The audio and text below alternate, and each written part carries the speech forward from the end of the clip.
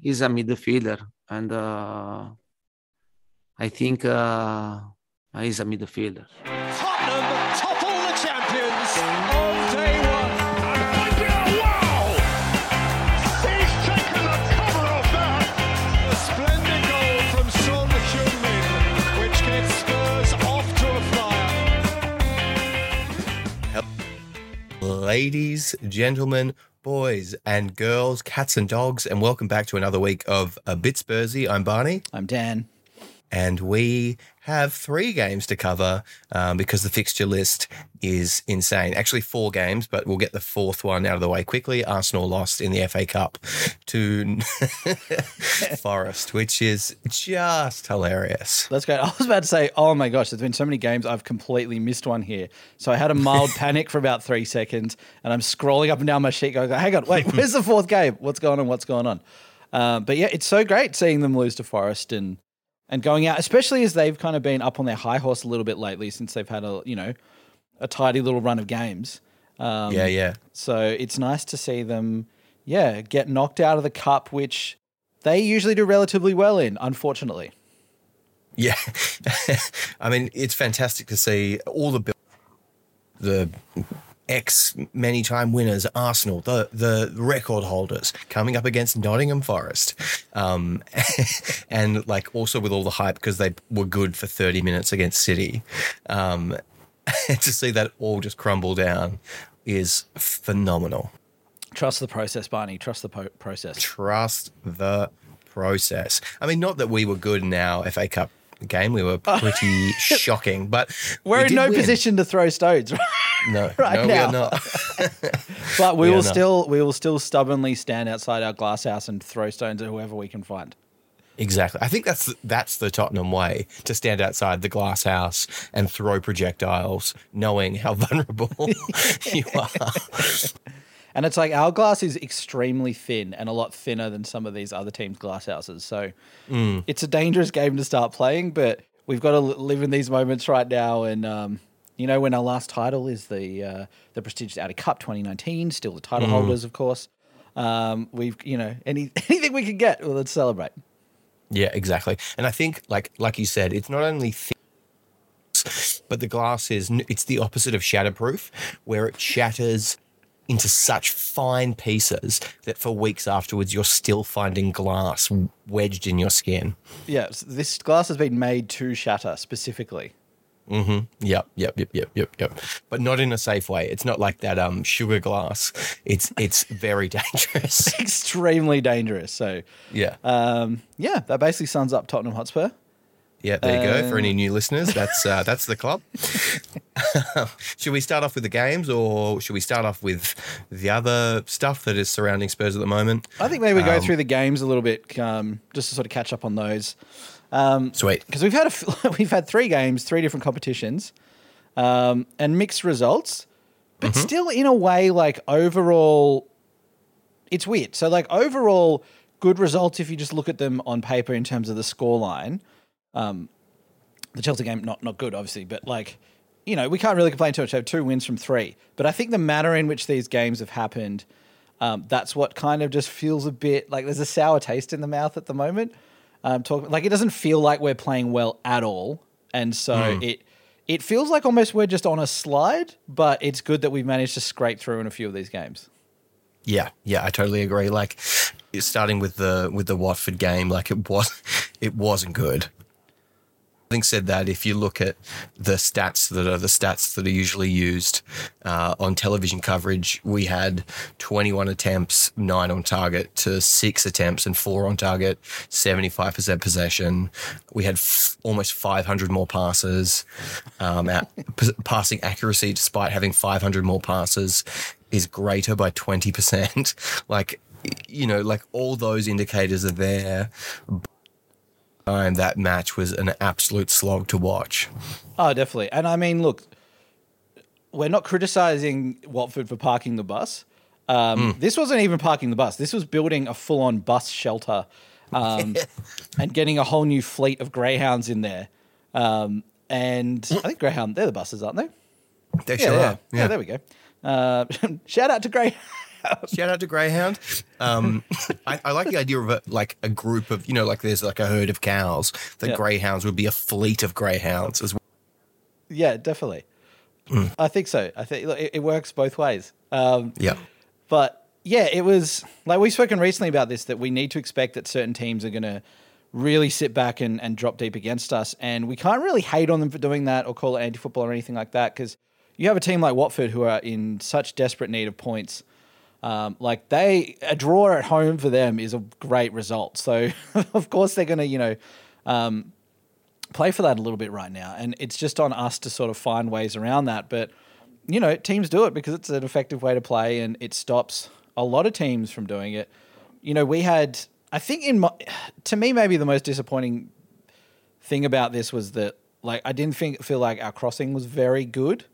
So both from Emerson and Reggie, and again, if you put crossing into a crowded box, what are you sort of really expecting? But at the same time, I think if we've got better crosses there is a chance that we do get ahead on something earlier. And if we get a goal early in this game, then it completely changes it, because then Watford have to open up and then we tear them apart and we sort of win, 4-5-0. Mm-hmm. Yeah, I think so. I think the scariest thing for me was that they had clearly decided that they could give Emerson as much space as he could possibly want, and he would be ineffective. And that was such a slam on and our system to see him just in acres of space at all times and unable to have any kind of real effect. That was pretty scary, because if Ranieri and Watford are going to do that, that is a signal to everyone else in the league, because it almost worked, that is a way that we can be completely nullified, which we almost were. Oh, definitely. And I think what it really sort of showed was that, having a lack of another right wing back that we can actually bring on and who can attack a bit more. It feels like, from a lot of Spurs fans' perspective, I mean, I don't want to speak for other people, but I don't think a lot of us knew a huge amount about Emerson before he came in. There were no sort of experts who had sort of followed his journey really up until, we became interested in him. And yeah, it just sort of seems like we don't really know exactly what all of his strengths are at this stage and what his weaknesses are, but maybe now we're starting to see a little bit of what that is. We've seen him maybe get beaten once or twice previously, and we're like, okay, cool, that could be a little bit of a weakness there. But then apart from that, he's been relatively solid, and his general play, especially bringing the ball up pitch, is pretty decent. And I still think he's a good player, but we're sort of seeing now, when we've really got an opportunity to go sort of hell for leather against a team and really sort of get at them with our wing backs. He just doesn't seem like he's the sort of wing back that is suited to playing like that. He's like the young Ben Davis version on the right side, where we've gone from Aurier, where it was you're either going to have a absolute gem of a game or you're going to make a stupid tackle, get sent off, and we're going to have a penalty against us. Whether Emerson is much more reliable, but doesn't have the same attacking threat. And clearly his crossing is an issue, but I still think he was a good purchase. But in the desperate for someone on the right, which I assumed would have been Lucas or Bergwijn by now, playing in that wing-back role, which just hasn't happened at all. And, hearing about apparently we want to sell Bergwijn, that's not going to happen. So hopefully we do buy someone. Yeah. Well, I mean, it's interesting, because we were talking when sort of Conte first came in, and we were thinking, could we see Lucas push over to sort of a right wing back? I think overall, Lucas has been playing pretty well in the middle for the most part, and giving us just sort of so much energy through there that it maybe seems like if our other players in that sort of area of the pitch had actually sort of kicked on and were giving us a lot more in terms of consistency, and then maybe it could have been a thing where Lucas was sort of pushed out wide. But it almost seems like he's sort of too vital to us at the moment to have him there. And he does a really good job when he usually sort of receives the ball, and he turns really well, and he sort of just gets attacks going through there. So yeah, I think, Conte's obviously figured out that's where he kind of wants to play Lucas. And then Bergwijn, we're hearing things that, okay, he's being played as a striker a little bit, maybe to try him out. I just feel like Conte is just constantly testing our players now to sort of just see like, well, can they play there? Let's see. And it's always going to be difficult in, one or two games just to sort of put them in a position, see how they go. But yeah, it's like obviously, one of those players would have been tried at right wing back by now if Conte saw something in them for that. But yeah, the fact as well that Doherty's now getting games on the left as well. It's kind of like, well, all right, well, we definitely need someone else to come in there. And again, yeah, it's no slight on Emerson. I think like what you said, it's still a good purchase overall, but with how Conte plays and with how we want to play, like we need two wing backs, definitely. Yeah, totally. And I get the idea. I get the idea of Doherty on the left. I can see what the potential is, but what I assumed we would get from Conte is similar to the Liverpool game, where it's like he's doing what, and then it works really well. Whether with that, I'm like, yeah, I can see what you're doing. It's not working, bro. Stop. Yeah. Definitely. I think I was going to say, like, the other thing that really stood out to me in this game too was, and I guess we've kind of been like seesawing a little bit on Højbjerg and Skip playing together in midfield, and I still think against particular teams, like maybe if it's a team we're playing where we are expecting them to have the ball more than we will, and we're talking about like a City or Liverpool, something like that, maybe they are, but having them both in there is going to be beneficial for us. But when we're playing these teams where like they are letting us have the ball and they're sitting back, I just feel like Skip and Højbjerg in there, it's just too sort of like defensive in there. Even if Højbjerg is pushing on, even with Skip looking to like sort of pass and go forward, it just seems like, maybe we can just use one of them right now.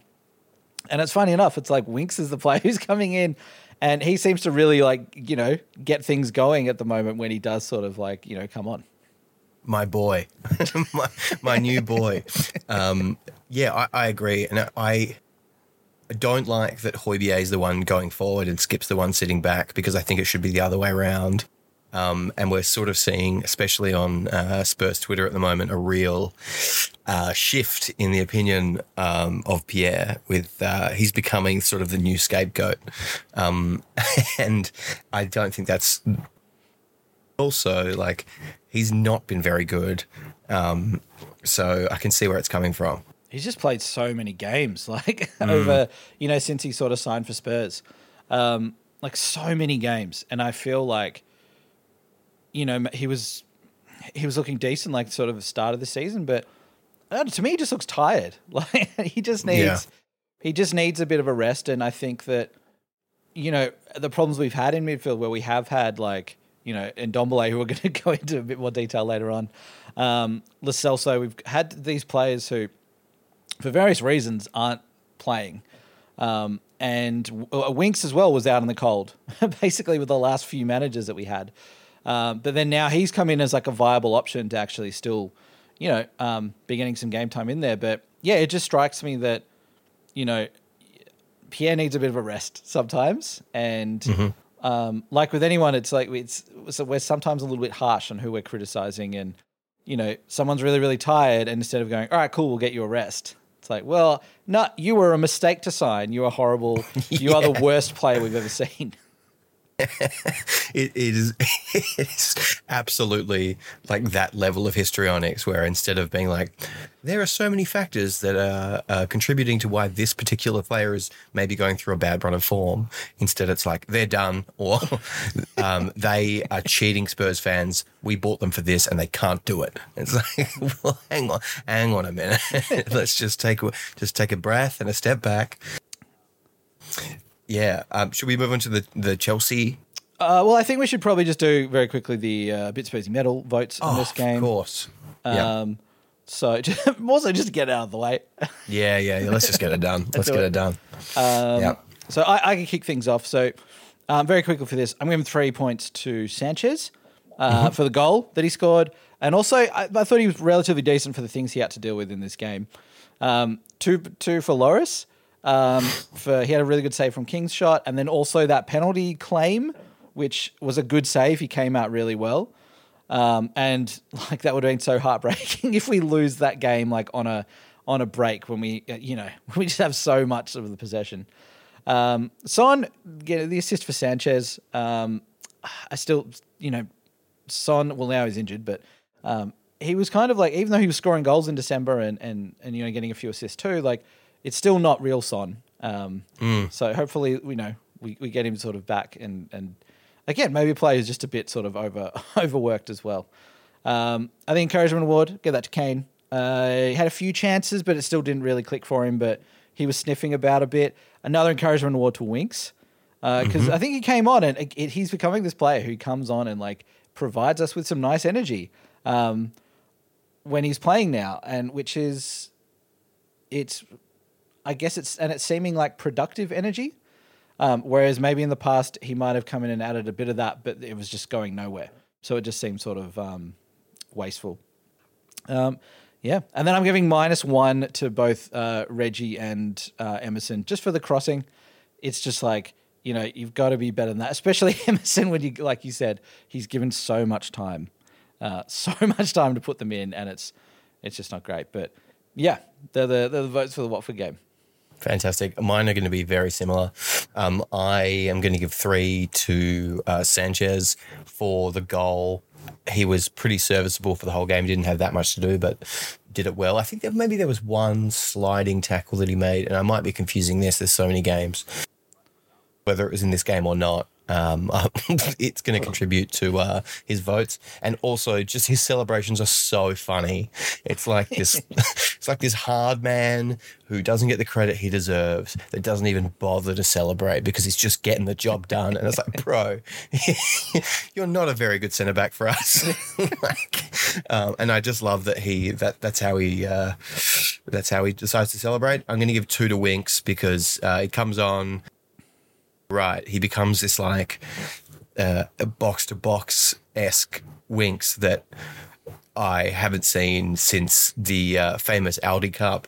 So, I'm really, really pleased to see that. And then I'm going to give 1. God, it's hard to give. I'm going to give 1 to Lloris because of, like you said, the save and just general. He's like probably been the most consistent performer. Him and Skip maybe.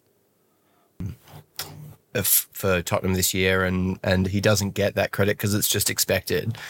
And in terms of encouragement awards, I just want to Hill because he's slowly sort of being more prominent within the team, and I really want to see more of him. And that's my only encouragement award. Negatives, just 1 for Emerson because, like, bro, like, I'm not a professional footballer, but I would at least get 1 that was closer than what he did. I always love those arguments of like, hey, look, I'm not a professional footballer, but Yeah. I would have put that top bins if I was there on the break, Yeah. Yeah, and you're like drawing from multiple matches or like your whole career rather than one game. Where one time you put in a perler by a complete fluke. Yeah, definitely. Yeah. So it's like, well, that's my base level now. That's what I'm capable of. That's where I'm at. So that's exactly what I was doing, and those are my votes. Great, awesome. Cool. Well, let's move on to Chelsea. Not good. I think this was a really painful game to watch, and it sort of felt like I don't know about you, Bunny, but I had like an oh no moment in probably like I think minute 4 or 5 when we just saw how much Chelsea were like all over us, and like the energy that they had was just incredible, and I was really sort of worried of like, oh my goodness, this could actually become really embarrassing. Yeah, yep, I completely agree. I had the exact same. I think it was their first. I think did Lukaku get forward and get a shot away that I don't think it was on target, but I had like an oh no, we look really, really bad, and they look really ready to go. It was very concerning, and I was also. This is the first time I've watched a match and with the decisions that Conte made, because I was like, what are you trying to do here? Like, what is the plan? Like, Doherty, we've seen him be bad on the left before, yet he's playing on the left again. Like, just put anyone else there. Not him. Of course, there he was. Yeah, it was extremely frustrating. Both goals were absolutely calamitous, and I'm surprised that it stayed at 2 goals. Oh, same. And like as soon as they scored the first one, and it's like, I mean, look, it comes from like Tanganga's mistake. And then just Chelsea's immense pressure just willed the goal in, and it just like, all right, here we go. And then the second one, like when you score goals like that, like these own goals, which is like kicked off from one of your player into another player, and then you're just like, all right, this is not our day at all. The football gods are not not in our favor, and it could be really bad. So, yeah, I agree. Like that, there were some decisions that Conte made which were a little bit sort of perplexing. But then I'm also just inclined to think that like there has to have been some just squad tiredness where players are like, I just don't think I can go again at full. At full pelt today. I need a bit of a rest, because we did see players like Doherty, Jaffet starting. It just seemed like, yeah, it's like I do want to sort of criticize the players a bit, but then it just like we don't have the squad. I think we've got a decent squad overall, but it's like I think we're seeing now that we're just missing like in a few crucial positions. We're missing like players who can come in and at least do an okay job. Yep. And I think that's also been that some of our signings haven't worked out exactly as we wanted. And yeah, we're just sort of, I don't know. As I'm talking about this now, I feel like we should have seen something like this coming at some stage, that playing so many games, like I think we had like 7 games in 20 days or something like that, that some sort of fatigue would end up catching up to us. Yeah, totally. I mean, for me, like in terms of selection, like don't play Sanchez as the central defender when he can't pass or progress the ball. And look that Davies was just so frustrated for the whole game, and he's been really good this year. But he also, I mean, the whole team didn't have a good game, so I'm not going to pin that on him. And Tanganga was awful. And then Emerson again, average. Doherty, like, it's funny because when he's sort of been involved, he has been similar to Wolves, where he's been sort of around the box and making inside runs, but they're so ineffective. And the shot often is like either straight at the keeper, limp, or completely wide, or up into Rose Ed. And it's like, what did our scouting department see? Like I can like the Ndombyebye and the Lo Celso signings, I get, but this, I'm like, what was it that they were like, this is someone we should spend money on, because he's never ever shown anything to suggest he would be worth any money. Very harsh. He is worth negative money. Negative money.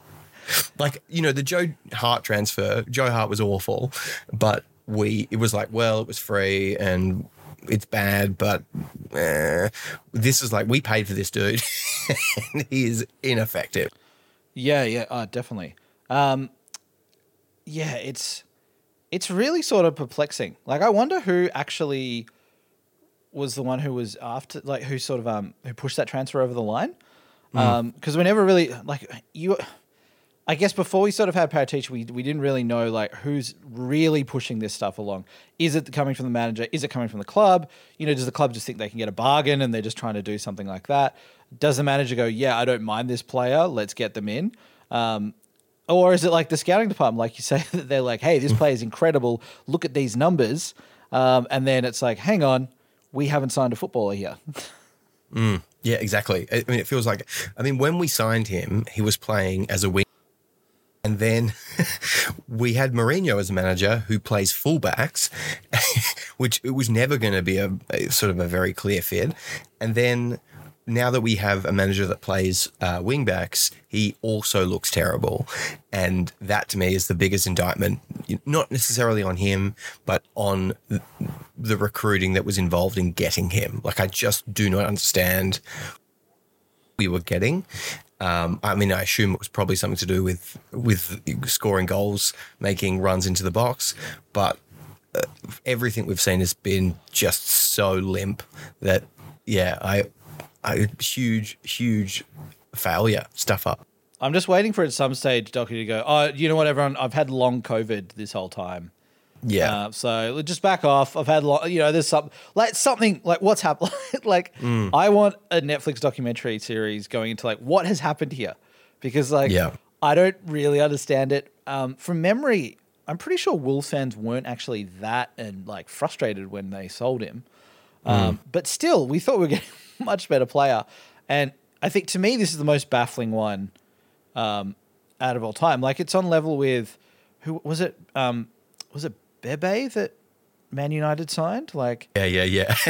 like players like that, where you're just like, it's like some complete sort of risk. But there, I guess, like some risk on some unknown player who's never played in the league and, often might be sort of very young and a youth player in some second division league somewhere or something like that. But to have someone who's like, played Premier League football and played a bit of it, I just, like, I'm lost for words. I just don't actually understand what has happened here, and how we still have him. And, well, actually, I understand how we still have him because no one else wants him.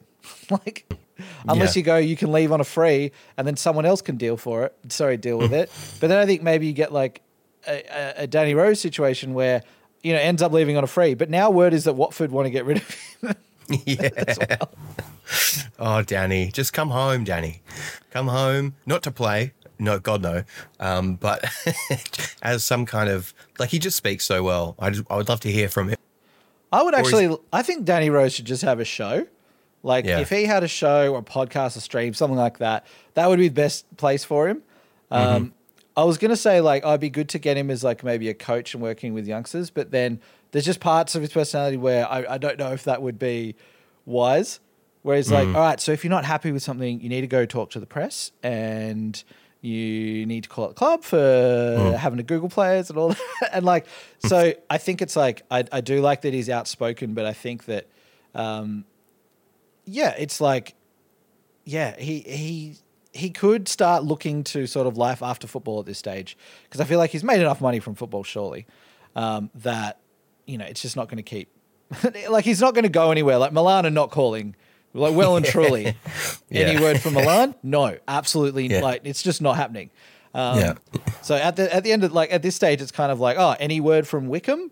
And it's like, no, Danny. I didn't mean to come here and just start roasting Danny Rose, because we're saying that we like the guy, but it's just like, I think, Danny, have the Danny Rose show.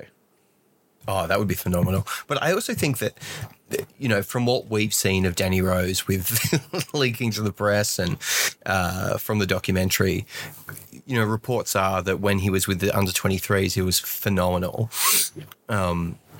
And such a good influence. So, like, I think, like, get him back, and I can see, I think the flip side to his maybe quite antagonistic streak, there is also this really nurturing and kind and a really good role model.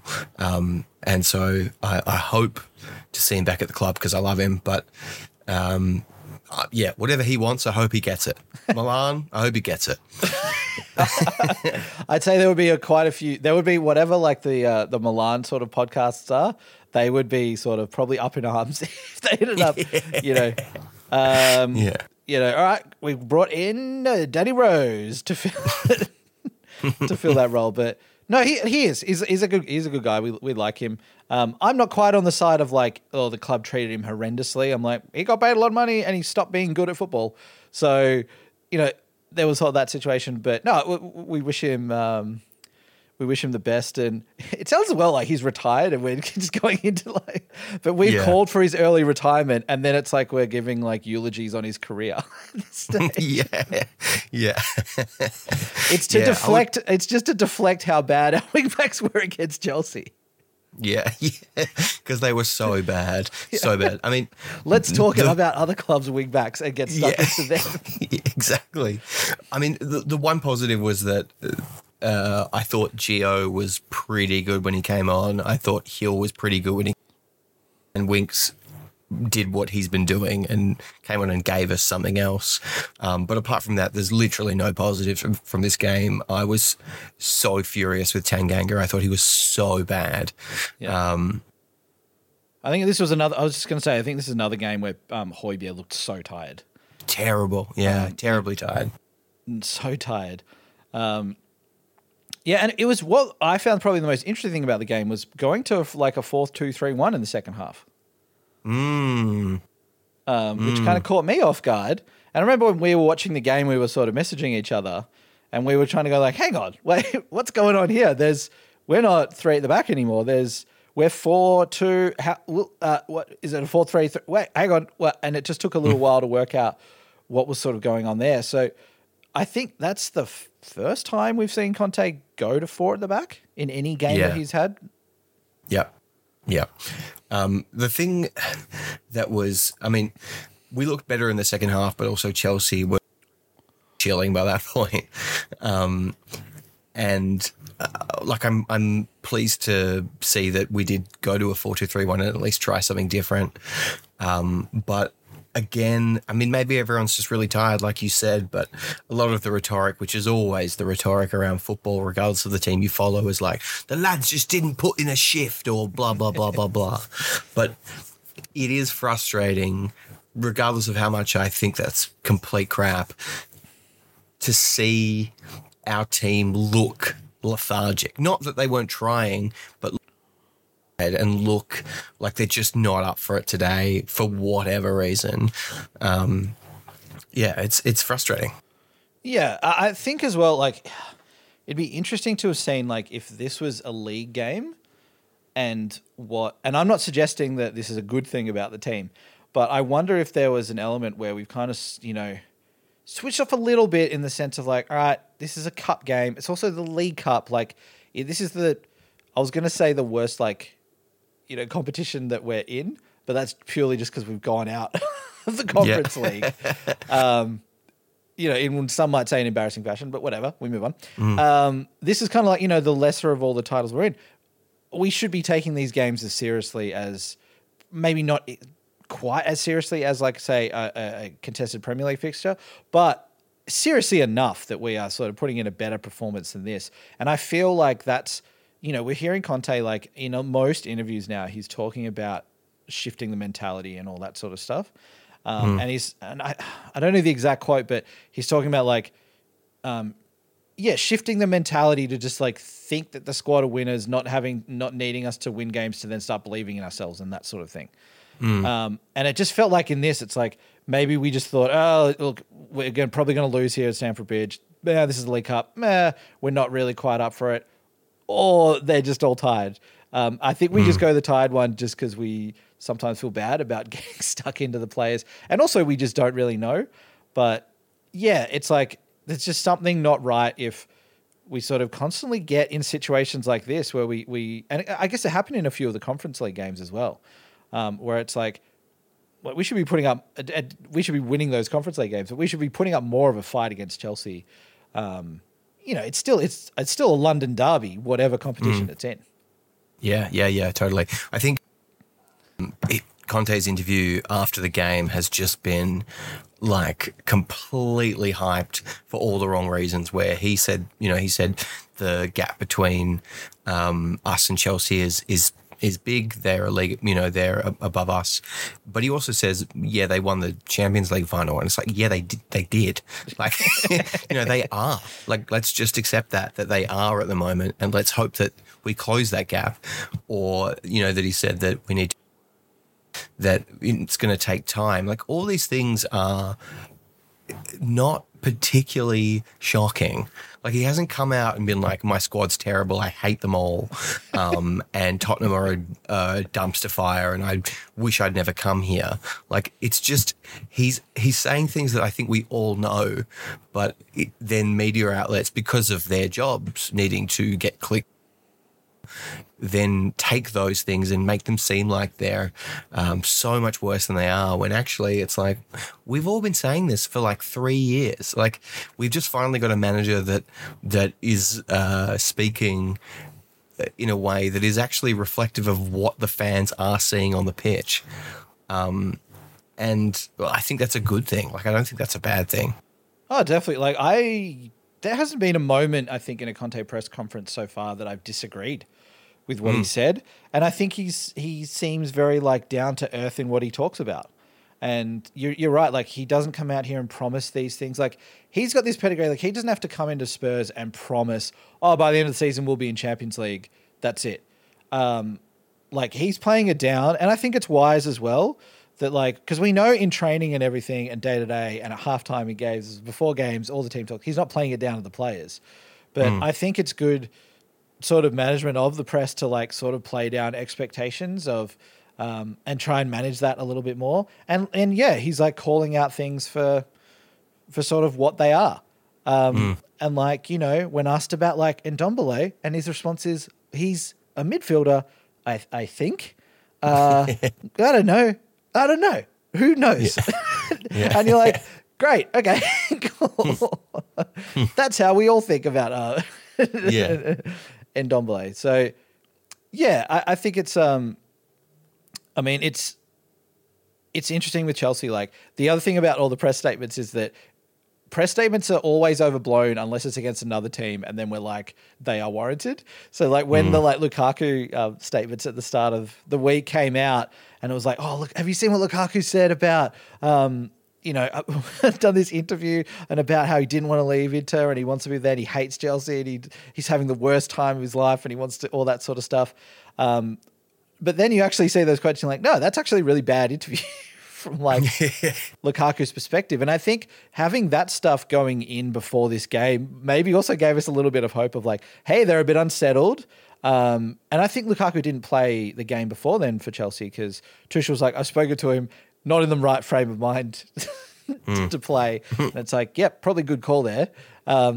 But so I think that maybe we also sort of hope, like, oh, cool, Chelsea are in a bit of strife with this big internal issue, and, you know, Lukaku's, you know, out, and but then of course he was playing and he didn't score, but, like, you know, he played relatively, like, I think he played, like, relatively well. Like, he showed, like, he was dangerous on a few levels, and we're like, oh, that's right.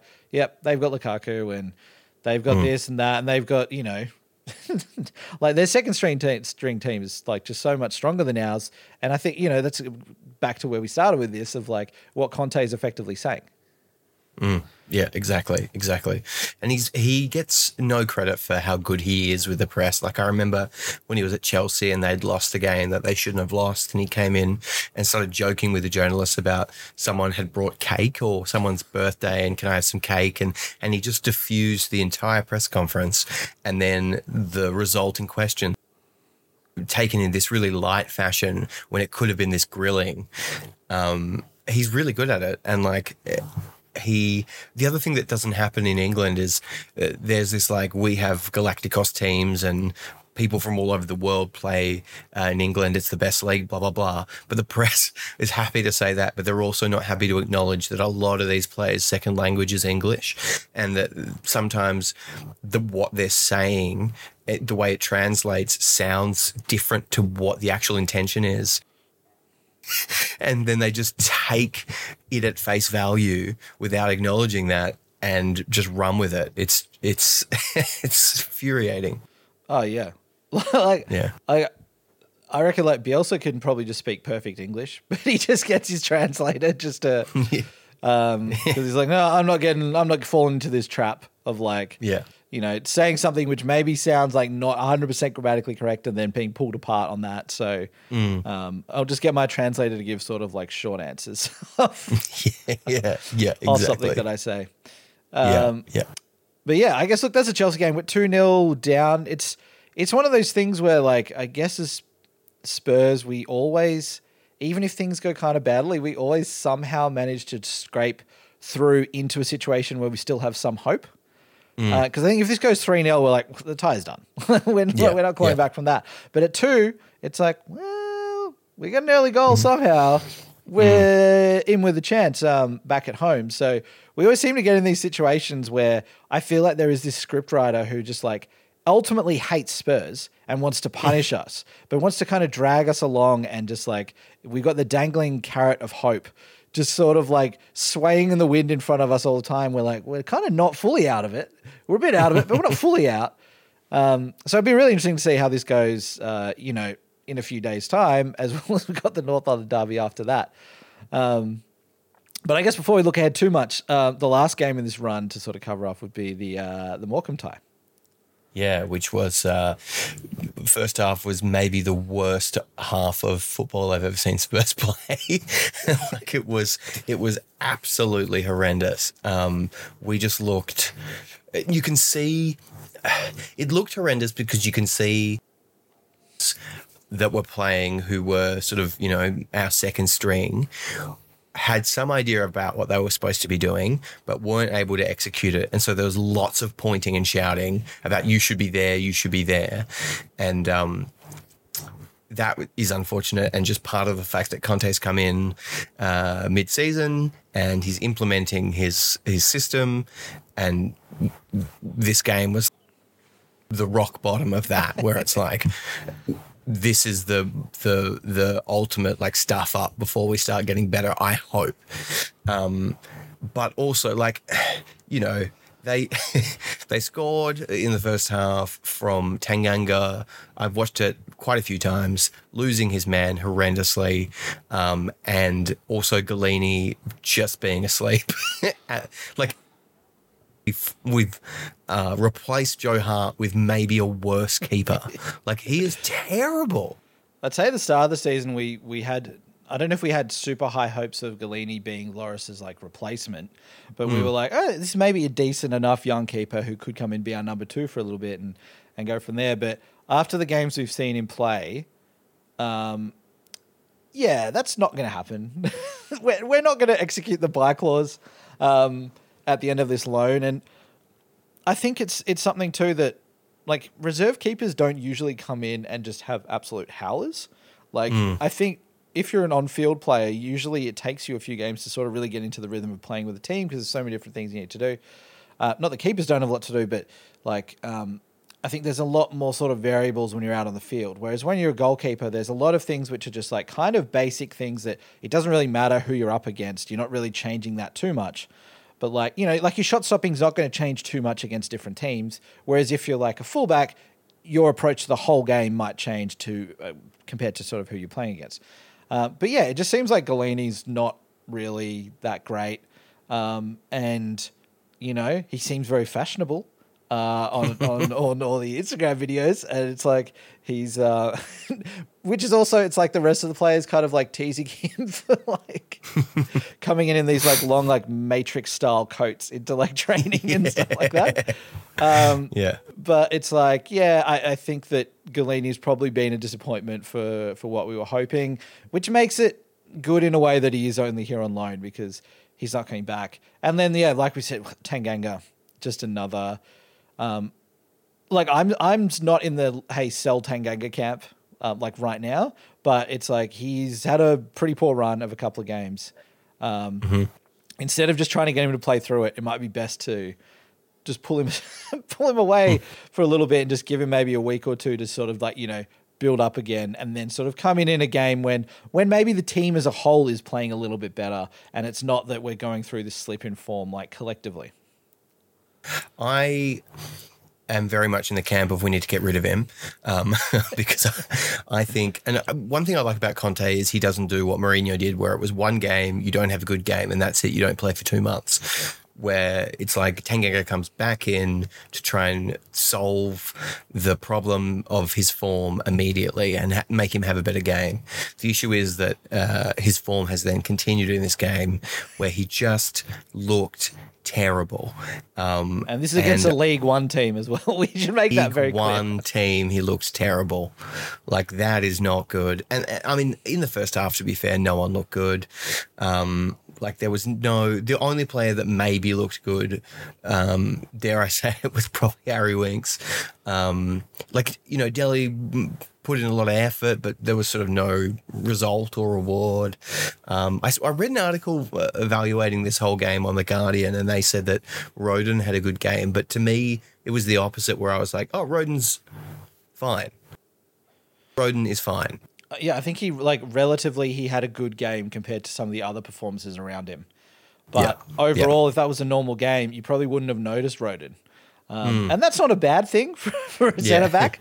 But yeah, I think Roden was okay. Like he looked like from that game, I was like, cool. I'd actually like to see some more Roden in the rotation of the team and getting in there. But yeah, it was really like a lot of players have played kind of a bit out of position. Like we've got Delhi and Hill playing up front together. I think by now, Conte has he's tried Delhi in a few different positions. And I think he's kind of like, can I get something out of this guy? Where can I possibly play him? Could he be a backup forward? From this game, no. Where can he really play? And I think maybe that was a little bit of Hill as well, because if we're saying that Hill normally is is best suited to sort of play on the left, then Sonny's usually sort of playing out there. So it's like, all right, well, where else can we sort of use him? Like I think overall, I would love to see more Hill, and I am glad that he's starting to get some games, either whether that's just being subbed on or starting in this one, because he's just got there's just a nice sort of sway to how he plays, and I think he looks pretty direct in a way. Like he loves a little just give and go, and he's always trying to drive us forward. I think he's just young, and he just needs more sort of game time for us. So I would love it if we loaned him out to another Premier League team or a Championship team or something like that, or we just keep sort of giving him this time sort of coming in. I thought he looked okay as well. The player I was kind of disappointed with was Lo Celso, and my overall comment on him is that I don't think he's earned the haircut that he's got now, because it's players usually go through this phase where they have this glow up where suddenly they go from they're a player who is okay, like Gareth Bale, and then, the next season starts and he's got this beautiful man bun. He's had his ears pinned back. He's now he's gone through this sort of transformation. And it's just Lo Celso seems to rock around a bit like that. But even in this game, it's you are an Argentinian international here. You should be able to dominate in this, in this sort of fixture. Yeah, I agree. I thought he would be better. Having said that, though, looking at his second half, compared to our mate Ndombyebye, he was much, much, much, much better. And I think that he will be used in the future, unless he gets injured for Argentina again. I agree with you. His first half was shocking, and where the thing about him that I hark back to is under Mourinho, when he was the one person that was driving us forward and was having really good games and putting the team on his back. And if we can get there again, I don't have much patience, but I've got a little bit of patience for him. And I'm willing to just see him reintegrate and get involved. And if it works out to be nothing, then fire him into the sun. But I do have a bit of patience. The one person that I have zero patience for anymore is Ndombele. I just cannot believe how bad the game, how bad he was in this game. It was shocking. And then the way that he left the field, the fact that there's a video from fairly high up in the stadium and you see Hill running, right, to get off. And he, I think, almost beats him off or does beat him off. Delhi runs off and goes out. He takes the long way around. And this guy decides to just saunter his way through. And I wanted to ask you, Dan, because I'm not totally sure where I sit with this about booing our own play. To me, this was just such a horrible, not amalgamation, but a horrible way to express yourself, because it's not about you feeling annoyed. It's you are affecting the team here. And I think I sent to you, there's a video of Harry Kane telling him to hurry up. And then there's that fantastic Mero and Dyer on the bench giving him the best death stares I think I've ever seen. Well, how do you feel about that series of events? Oh, I'm usually not up for booing so much. Like, I think if the team has played like appallingly in a half, I don't mind us booing.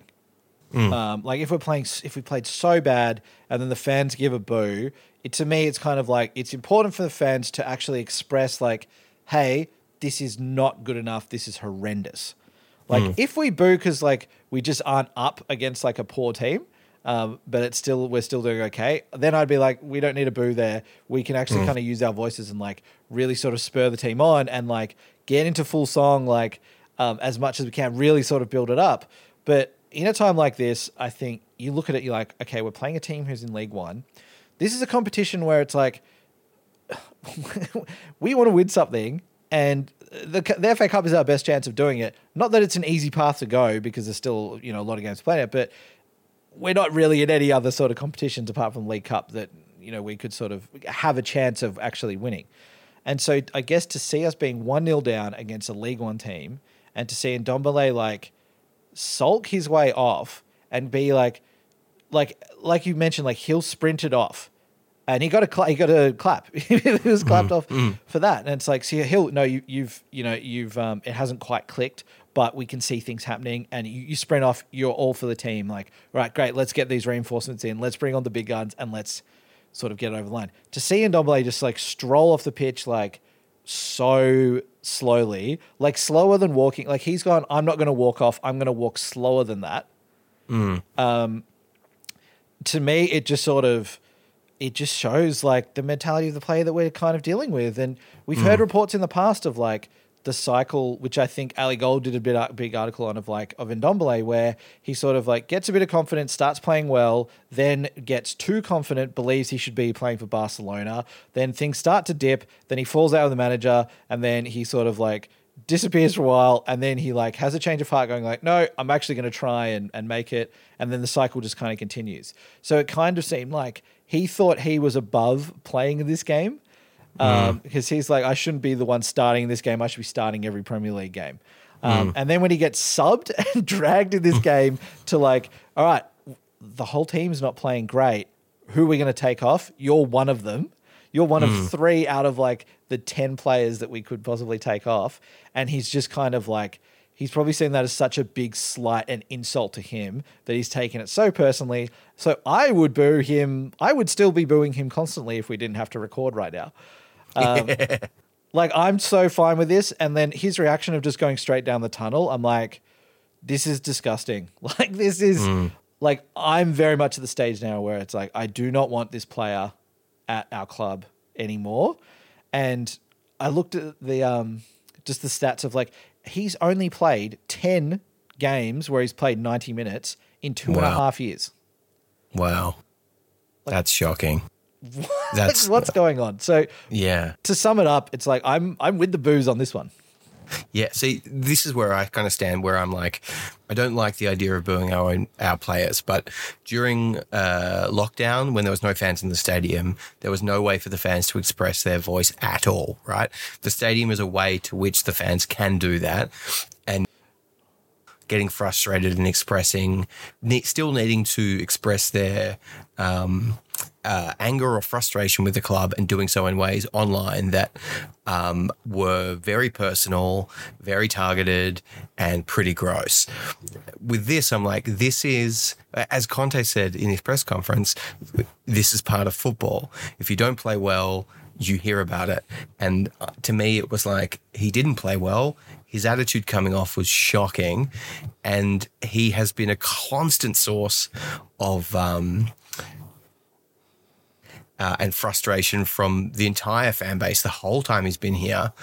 And this was the amalgamation of that, where everyone was like, all right, we've had it. And the other thing is that I'm like, this dude is our record signing who gets paid £200,000 a week to play for us, right? Yeah. He's played, as you said, 10 games where he's played 90 minutes. And I know thinking about this at the time, but there is a stadium of people that have paid their wages, regardless of what those wages are, to come and watch Tottenham. And the disdain for their time and money by walking off in that way and then going down the tunnel is, to me anyway, disgusting. Like it's so, and I'm not, I know it's not on purpose, and he thinking like, these people have paid, half of their weekly wage to be here, and I'm going to walk off slowly to spite them. Like, that's just not going through his head. He's being booed, he's feeling like crap, and he's walking off slowly as a way of revolting against that. But there's just, I just hope he never, ever plays for us again. Like, after that, like, I don't ever want to see him. But the issue is, which I assume we're going to be moving on and talking about, we've got to finish this game, but who is going to buy? We're going to have to take a huge cut. Who's going to pay him £200,000 a week? Like, yeah, it's a problem. It's definitely a problem. And, I think in these situations too, like, it's a problem that we've also partially been responsible for creating as well. Because I guess what I mean by that is, like, players don't decide that they're going to be the record signing for a club. And there's so much pressure that goes along with that. To be very clear, I want him out and I want him sold and I don't want him to play for us again. So I'm not defending him like blindly on that. I'm like, I think it's just a very complex matter. And so he is someone who I don't think has dealt that well with the pressure that comes of being like the record signing at a club, the equal top, like, highest paid player. And maybe that all came for him a bit too early and he was a bit too young and he had so much potential. And it's like that thing of, like, when you're buying young players, you're obviously paying for their potential. When you're buying old players, you're paying for their past history and, like, what you expect them to continue to be able to do. And so I think, like, with Ndombele, it's like he just wasn't actually worth the sort of 55, 60 mil. And that's like, there were other clubs who was, like, valued him highly too, because otherwise we would have driven the price right down to sort of 20, 30 million. But I think maybe just it came too early in his career. He wasn't, like, mentally equipped with being able to deal with this, and he hasn't dealt with it very well at all. And he's really, really struggled. And like, the best situation right now is for him to get out of the club and for both parties to sort of move on. But, he's not the only, like, record signing that's had some trouble. Like, The Athletic did a big article on this as well. And they're like, Grealish hasn't really kicked off, and Grealish has spoken publicly about, like, he's found it actually quite challenging being the record signing, the £100 million player for Man City. And he thought that he was going to stroll into that team and get maybe 30 goal contributions a season, but he's really struggled. And he's found the pressure of all that to be quite a lot. You've had players like Pepe for Arsenal, who he's not worth, £80 million, I think they paid for him. Lukaku, you wouldn't say he's worth the 100 million that Chelsea have paid for him yet. And then you've got players, before then, like Kepa came in for like 70 million. Horrible. And like someone like Pogba, who's come in and has been very poor as well. So we're not the only club who has had issues with paying like huge dollars for a big player and then not getting the performance that we expect out on the pitch. So I think it is actually part of a wider problem that isn't just Ndombele, but he's still definitely to blame for certain actions that he's done, of course. Oh, totally. I completely agree. And I think you're bang on about the pressure of being a record signing, right? Where it's like this clash between hyper football capitalism and its value system, and then people, like actual people that are good at football, where their value is assigned by how much was paid to bring them to the club. And then that comes with a lot of pressure, and they perform to a certain level because they are the record signing, when the record signing is constantly changing as players become more expensive and blah, blah, blah, blah, blah. Like, we'll have another record signing. There'll be another one. And the issue is the concept of that and how that changes the criteria to which we measure that player. And like, if Ndombele 20 million and did some of the things he did, we'd be like, oh, yeah, he's pretty good, whatever. But he didn't. He costs a lot of money and gets paid a lot of money. And so therefore our evaluation of him is very different. Now, his role in being the record transfer, he's got no role in that. That's between the clubs. The monetary thing is his agent, and he just wants to get paid for what he does and wants it to be like anyone who works in any job. It's just the money. It's not Totally. So I completely agree with you there. And again, I agree with you with there are things that he has done that are under his control that have not come off well. And yeah, have been very frustrating. But to move on to the new hero of Spurs, Harry Winks, for a moment, who scored accidentally again. It's just hilarious that he doesn't seem to ever score. Like this goal, if he'd meant it, you'd be like, oh my God, he didn't mean it. Well, I don't think. But this one, at least, he claimed that he meant it. Yeah, I'm glad he did. And because in the interview after the game, and I think he claimed that he meant it, and then he tried to like oversell it just in case there were follow-up questions. Because I know the previous one that he scored similar to this, he was like, oh, I didn't mean it. It was a cross, to be honest. And I kind of stuffed it up. But this one, he was like, no, I meant that one. Yeah, no, I meant it. And like my method was, I'm going to put it into the back post, and then if it falls a bit short, then someone might get at the end of it. But I'm definitely going for that back post to try and get it past the keeper there. So I went for the back post. I meant it. Don't you dare. No, I definitely meant it. And it's like, no, Harry, fine, we believe you that you meant it. And he's like, no, well, I did. I meant this one. And we're like, well, okay, maybe you did. But, you know, at the end of the day, it went in. So... great. Like, I just love that. But the thing I love the most about this is that, like, you know, your previous feelings on Winks, like to the point of me, you know, ironically getting you made a Harry Winks fan club shirt. And like, yeah, he is completely like long bottomed in your mind, where he's gone from like the ugliest player you could ever, want to be on the pitch for Spurs to now, if I'm not mistaken, you've ordered a Harry Winks kit. Is that correct? Yes. So the Harry Winks fan club t-shirt, as I said, has transformed from an ironic wear to one where I'm like, you rule. I loved how nice you were to Sheila, who unfortunately in the documentary. So kind. You're now playing very well. And now the purchase of the kit does err on the ironic side and is more a joke on myself for how cruel I've been to him on this podcast. But he's really, really turned me around. And I hope that his form continues in the manner that it currently is. The other goal was just like pure class. It was so good. And Gio got the assist, which is good. It's kind of funny though that, pure class, Gio got the assist, how good. This is a League One team at the bottom of League One. Like, it's really? Like, am I really saying that? Yeah. I agree. Like, the goal was taken well, and it was taken in the manner you'd expect Harry Kane to take it playing against that caliber of team. So, like, I'm happy that he did that and it happened because I think, again, it just builds confidence because we've seen him maybe, I think it was in the Palace game or some recent games where he's had like half chances and he hasn't Harry Kaned them. Like, they've kind of either like, he's kind of mishit them. They've either been off target or they've just been sort of straight at the keeper. Like, he's had some sniffs that Harry Kane, like, he would usually, he'd take these goals where for any other player, it's not even like a chance. So it's kind of like he's taking goal that it's like, maybe there's a room there. Oh, hang on. Oh, wait. Oh, he's put a top bins.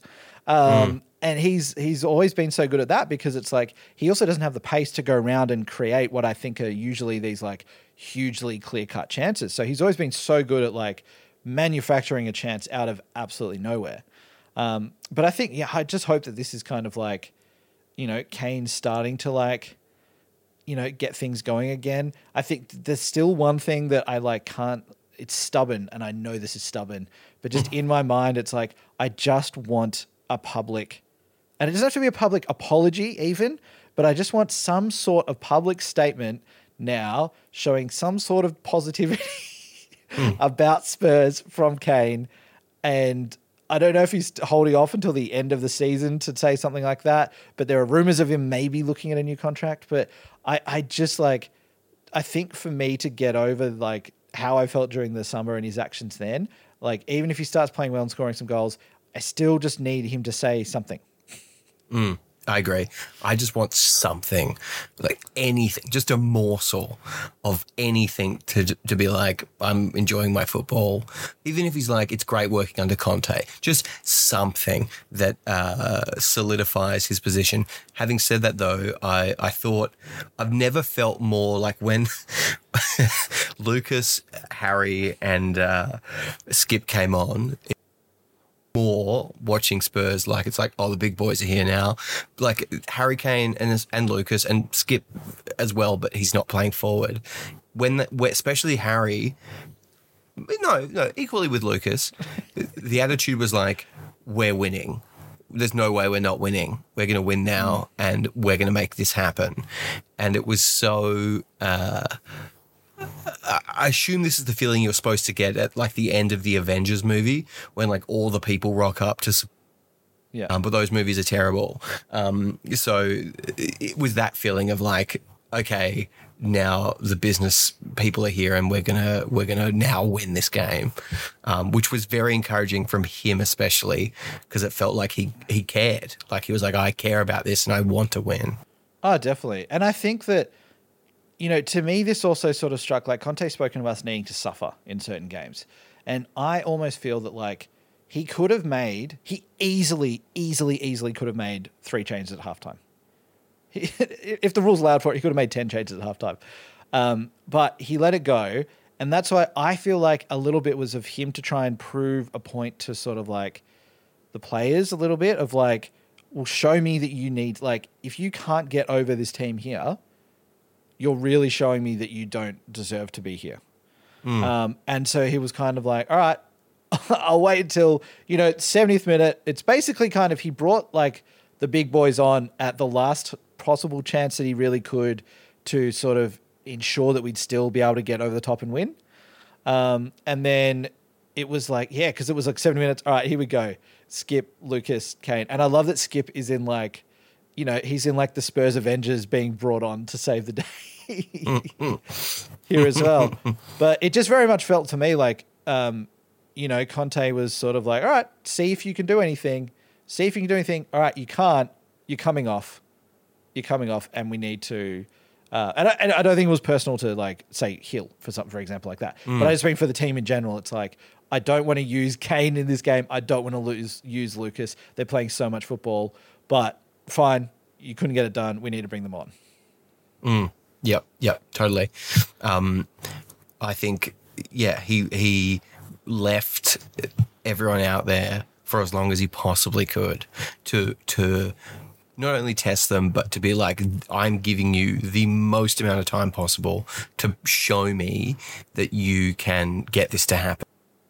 After, I think Winks in his post-game interview said there were some home truths at halftime from Conte, and I assume that was just him throwing a shoe around or smashing something, or I don't know. I'd love to know what he said.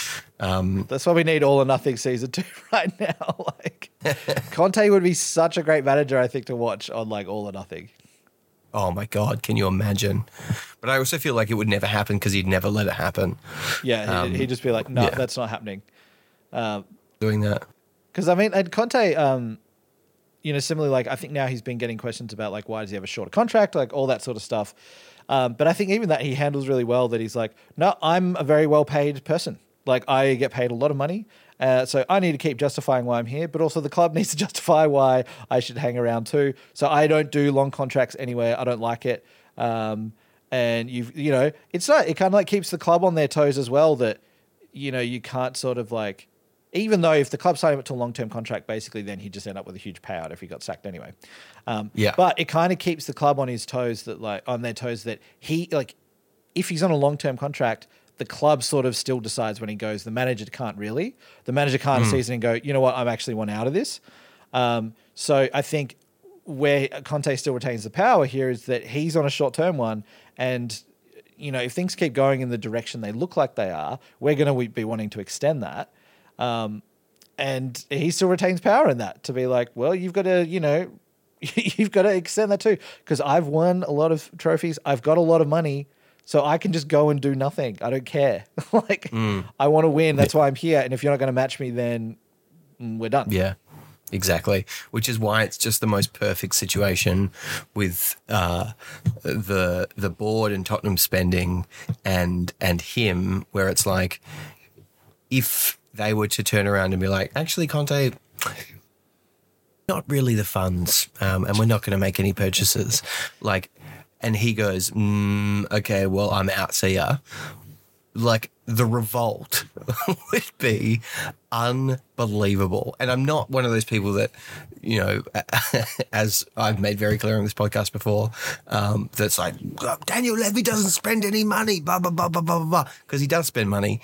But I just think this is such a curious situation where we have such a high-profile manager, and it is to match him in terms of what we spend and who we buy, which is curious that we are currently rumoured to sign Adama Traore, who I think you're a fan, Dan. I do not want him at all. I am so on board with this transfer. No.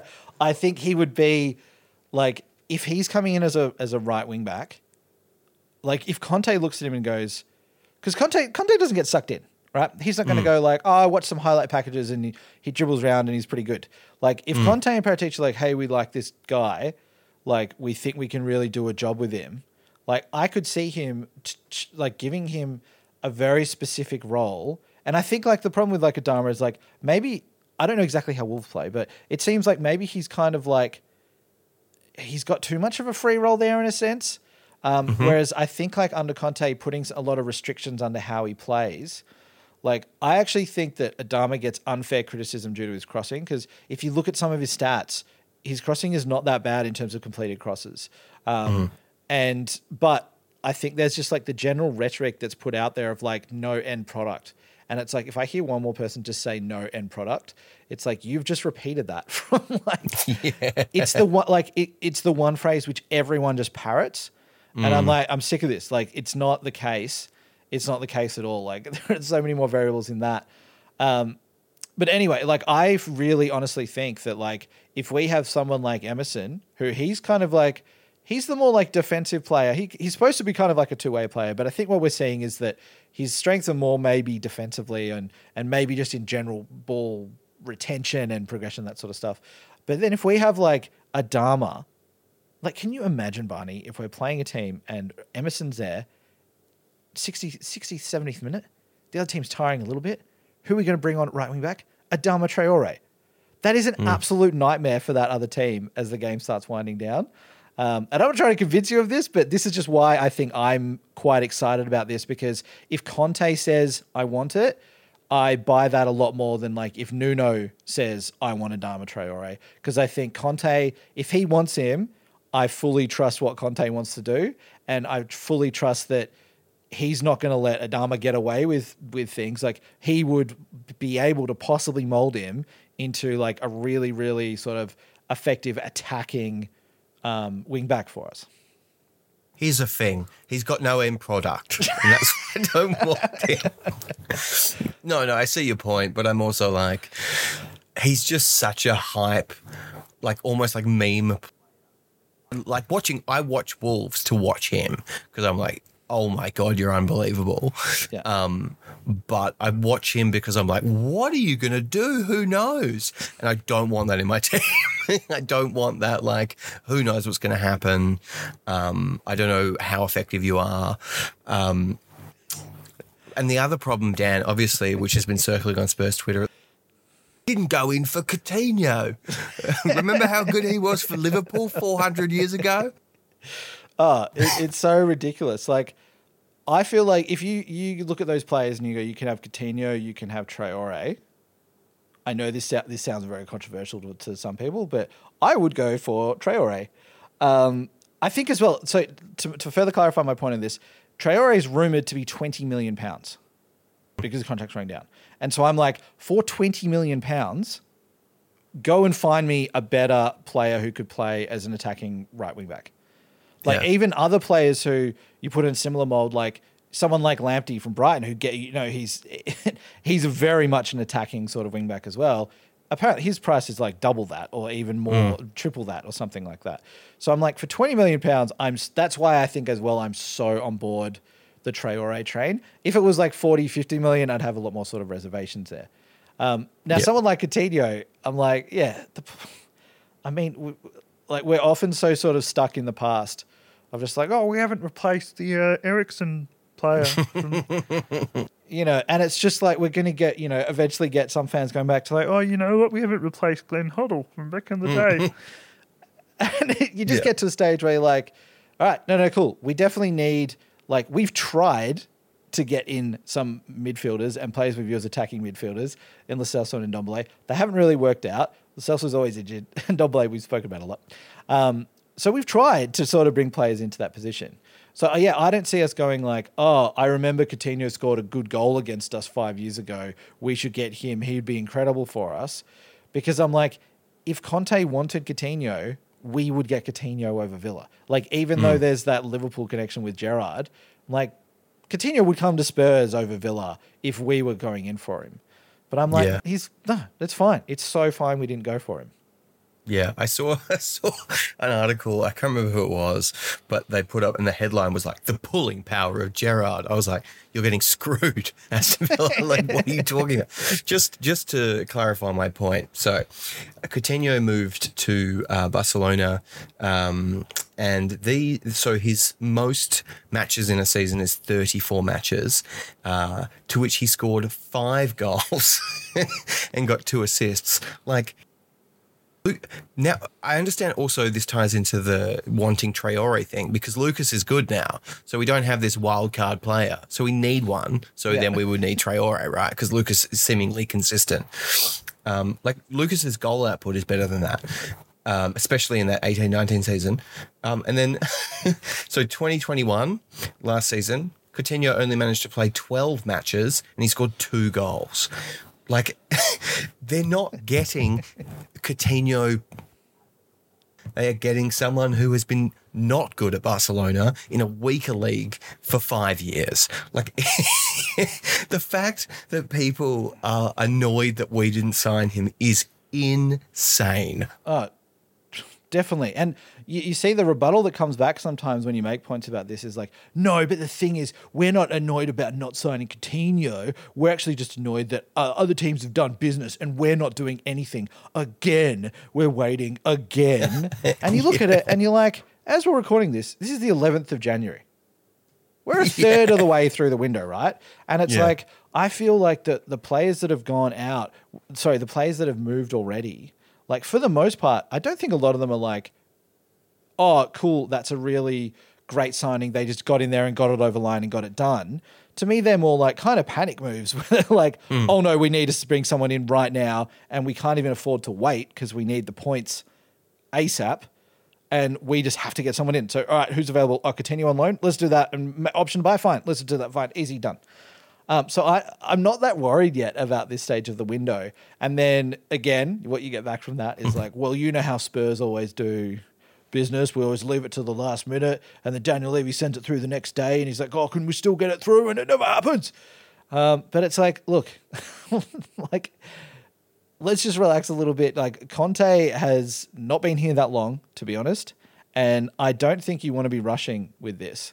And it's like, I honestly think we are going to sign a player or two this window. I would be so shocked if we sign no one.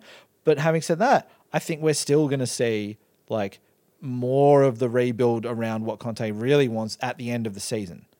Because the summer window, it's so hard to do business there because what clubs want to lose their player in January halfway through a season? Because that screws them over so much. Especially you've got a player like, for example, Vlahovic for Fiorentina, who everyone's gone crazy about. And it's like, he's like, I think top scorer in Serie A. He said he wants to finish the season at Fiorentina because he wants to leave after leading them to the highest position possible that he can. And he wants to probably like win Serie A Golden Boot, like something like that. Yeah. So to complain like we're not signing Vlahovic now, we're not doing this. It's like, Fiorentina, we're going to pay over the odds to get this player anyway now. And he doesn't even want to leave. So that's why it becomes difficult to sort of buy in January. And it's not just a thing that like club executives say to get people off their back. Like they say it because it is difficult to actually get good value signings at this stage in the season, unless you get a really old Louis Saha and Ryan Nelson in. Yeah. Exactly.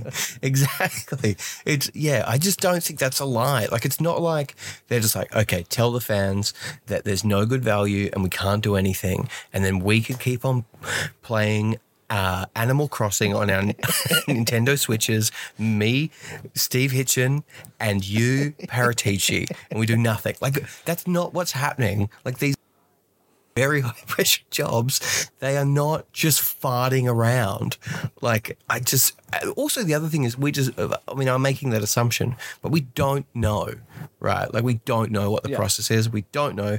There was even like, I saw so much panic about the fact that, Conte was meant to meet with Levy and Hitchen and Paratici, but nothing. It's like, yeah, they're not going to call you and be like, so this is how the meeting went. These are the minutes. Like, what?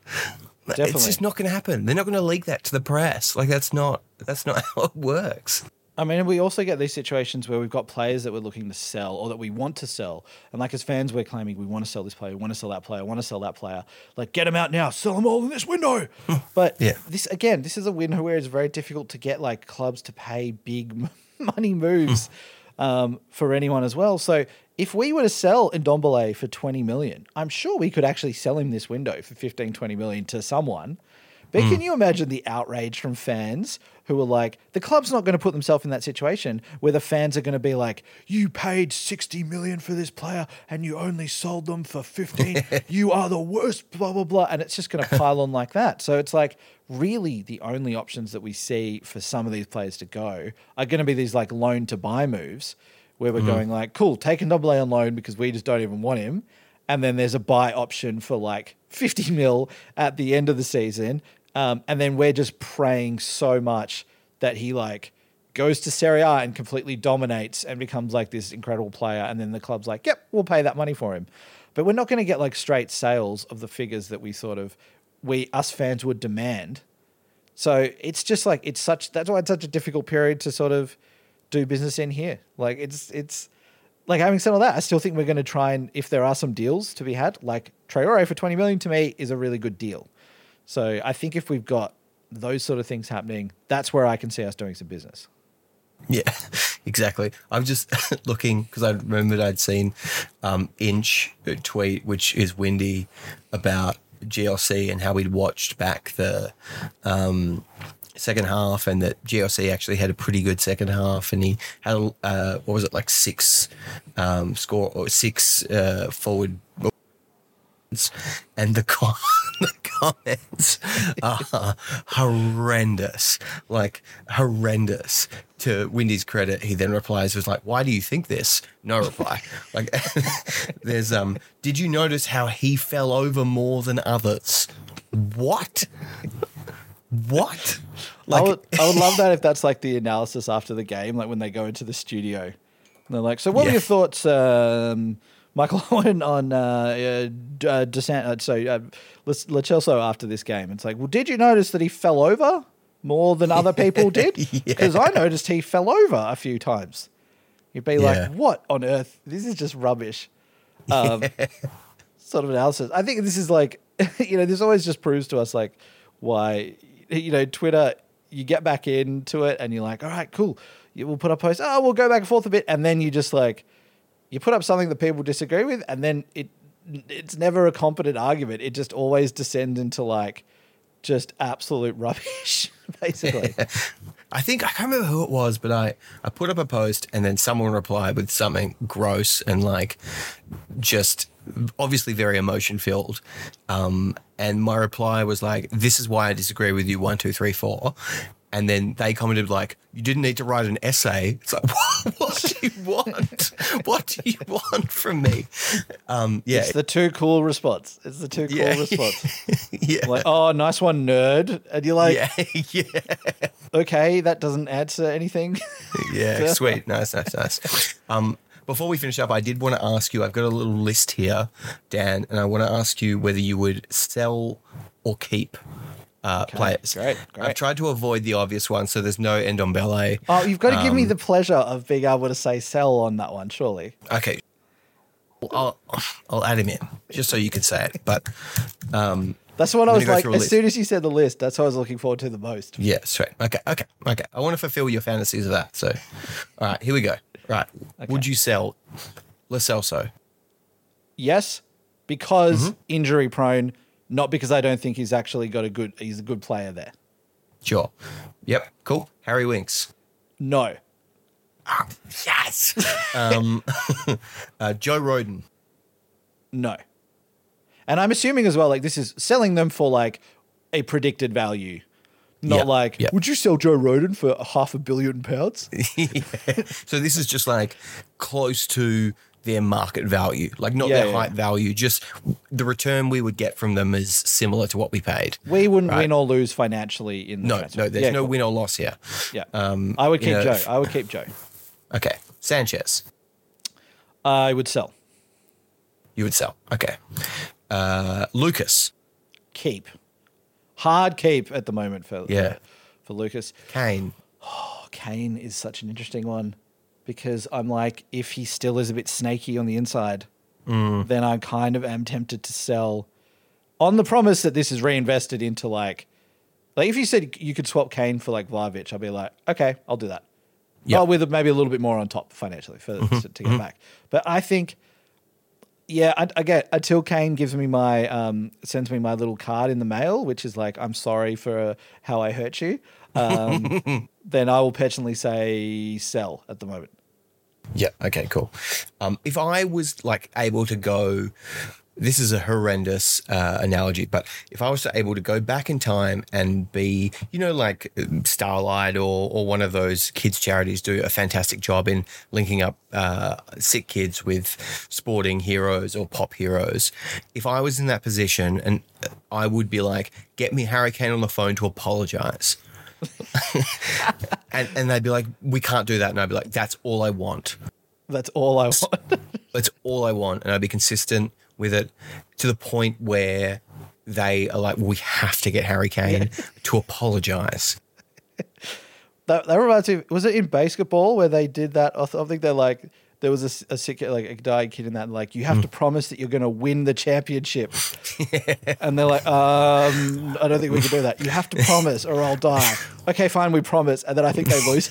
And then, Oh, like, you heartless person. You promised that you'd win.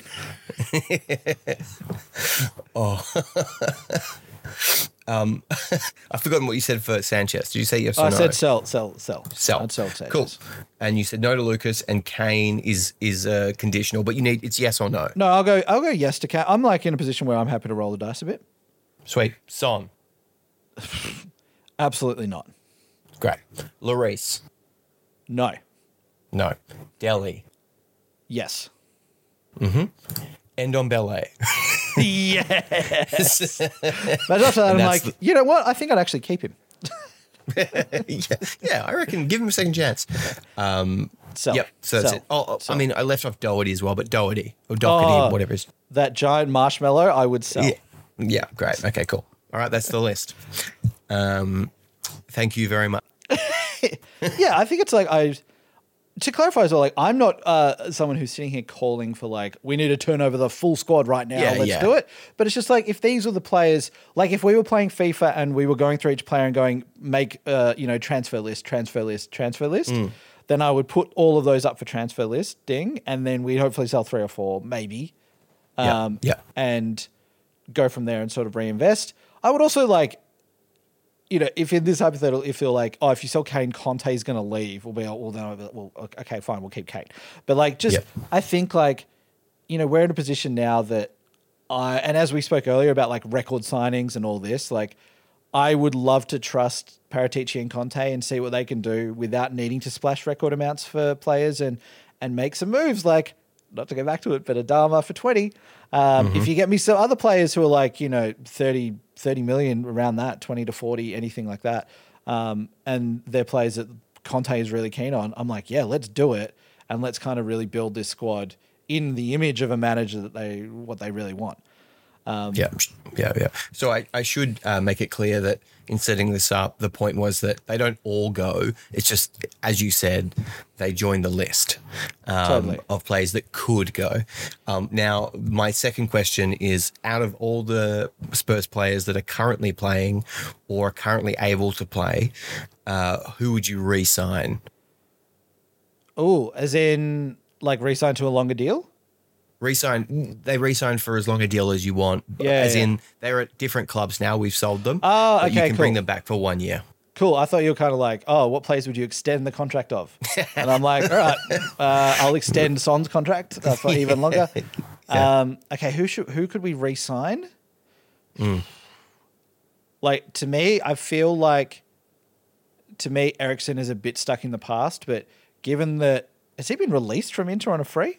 Or is he? Yes. Yeah. Yeah, I would re-sign Eriksen on a free. I think that would be worth doing.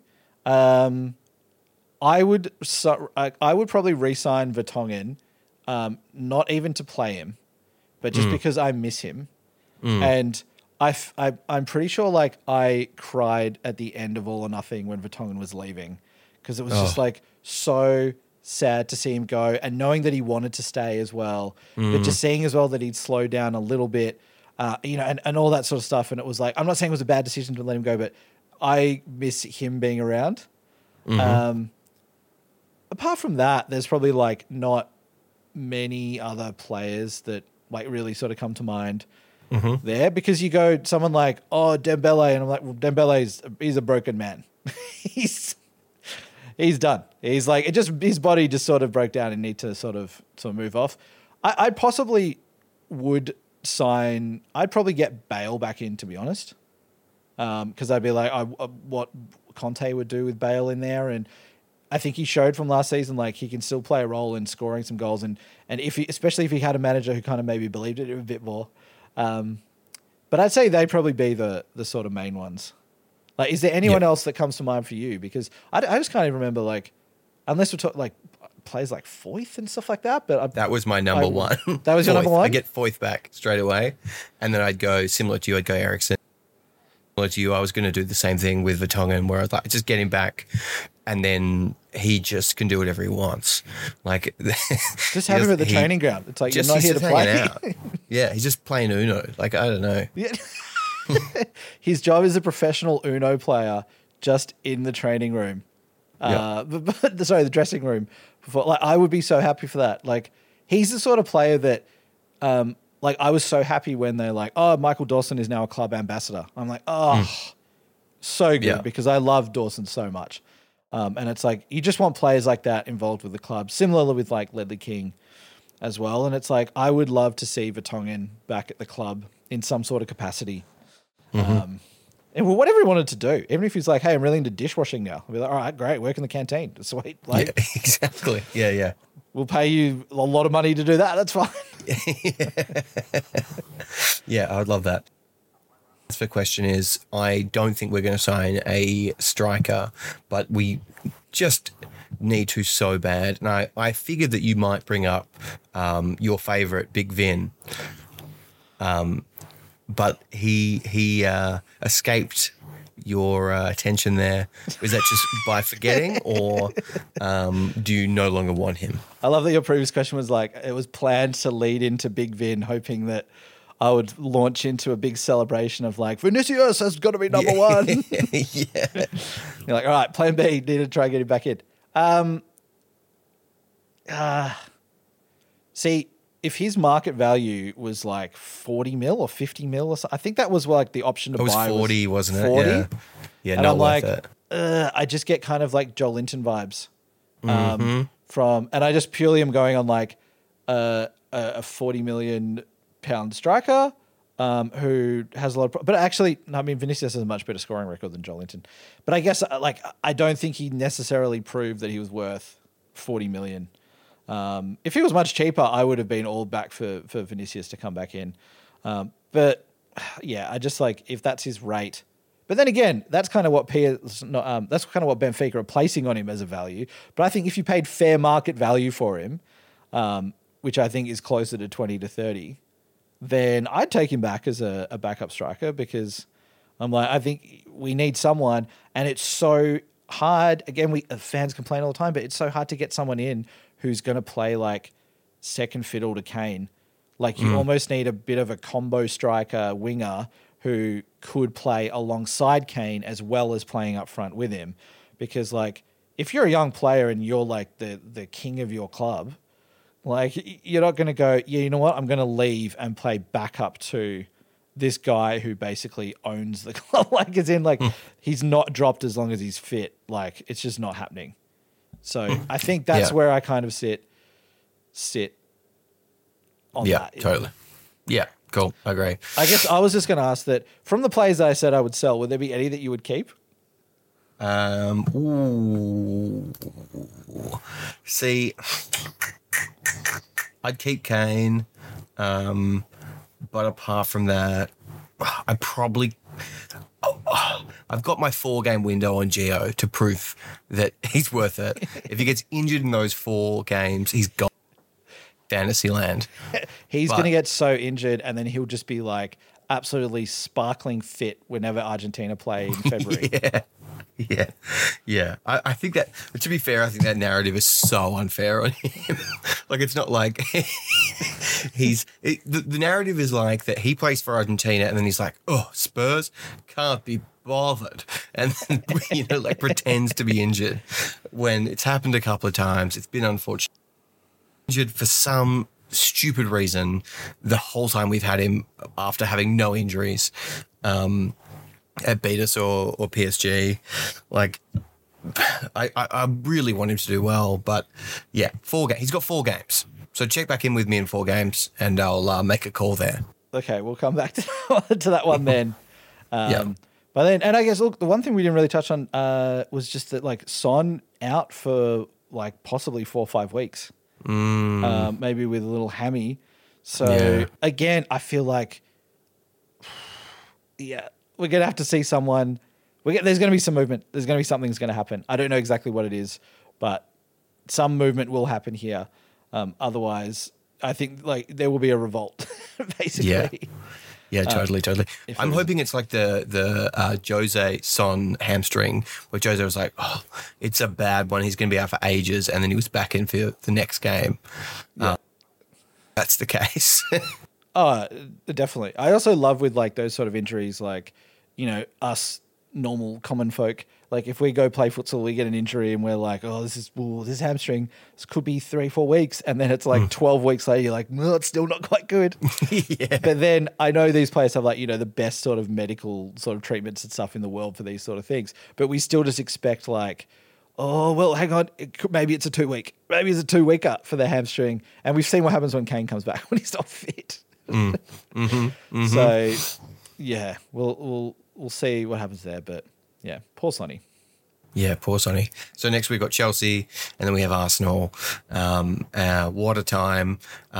This, I think, is the end for this week. If you have made it this far, give us 5 stars on Spotify. We forgot to bring it up that now there's a rating system on Spotify. Yeah, just go for it. Or don't if you don't. Well, if you're an Apple person on Apple Podcasts, give it. For some reason, I thought you said give us 4 stars on Spotify. Oh no! And I was gonna my mind was like, you better pick this up, Dan, before. But you didn't. You just said 5. Yeah, no, I said 5. Yeah. But I was like, don't give us 4, give us 5. That'd be nice. And then if you're on Apple, we'd love some more ratings and stuff there because anything helps to sort of spread this around. And I think moving forward, we're going to create a sort of Discord sort of the next couple of weeks so that we can have some more targeted chats with everyone who listens that doesn't get into yucky Twitter land. Yeah, exactly. The pure people. Well, thank you very much for listening. I've been Barney. I've been Dan. And come on, you Spurs. You've been listening to A Bit Spursy. Follow us on Instagram, Twitter, and Facebook. Email us at hello@abitspursy.com and subscribe via your usual podcast platforms.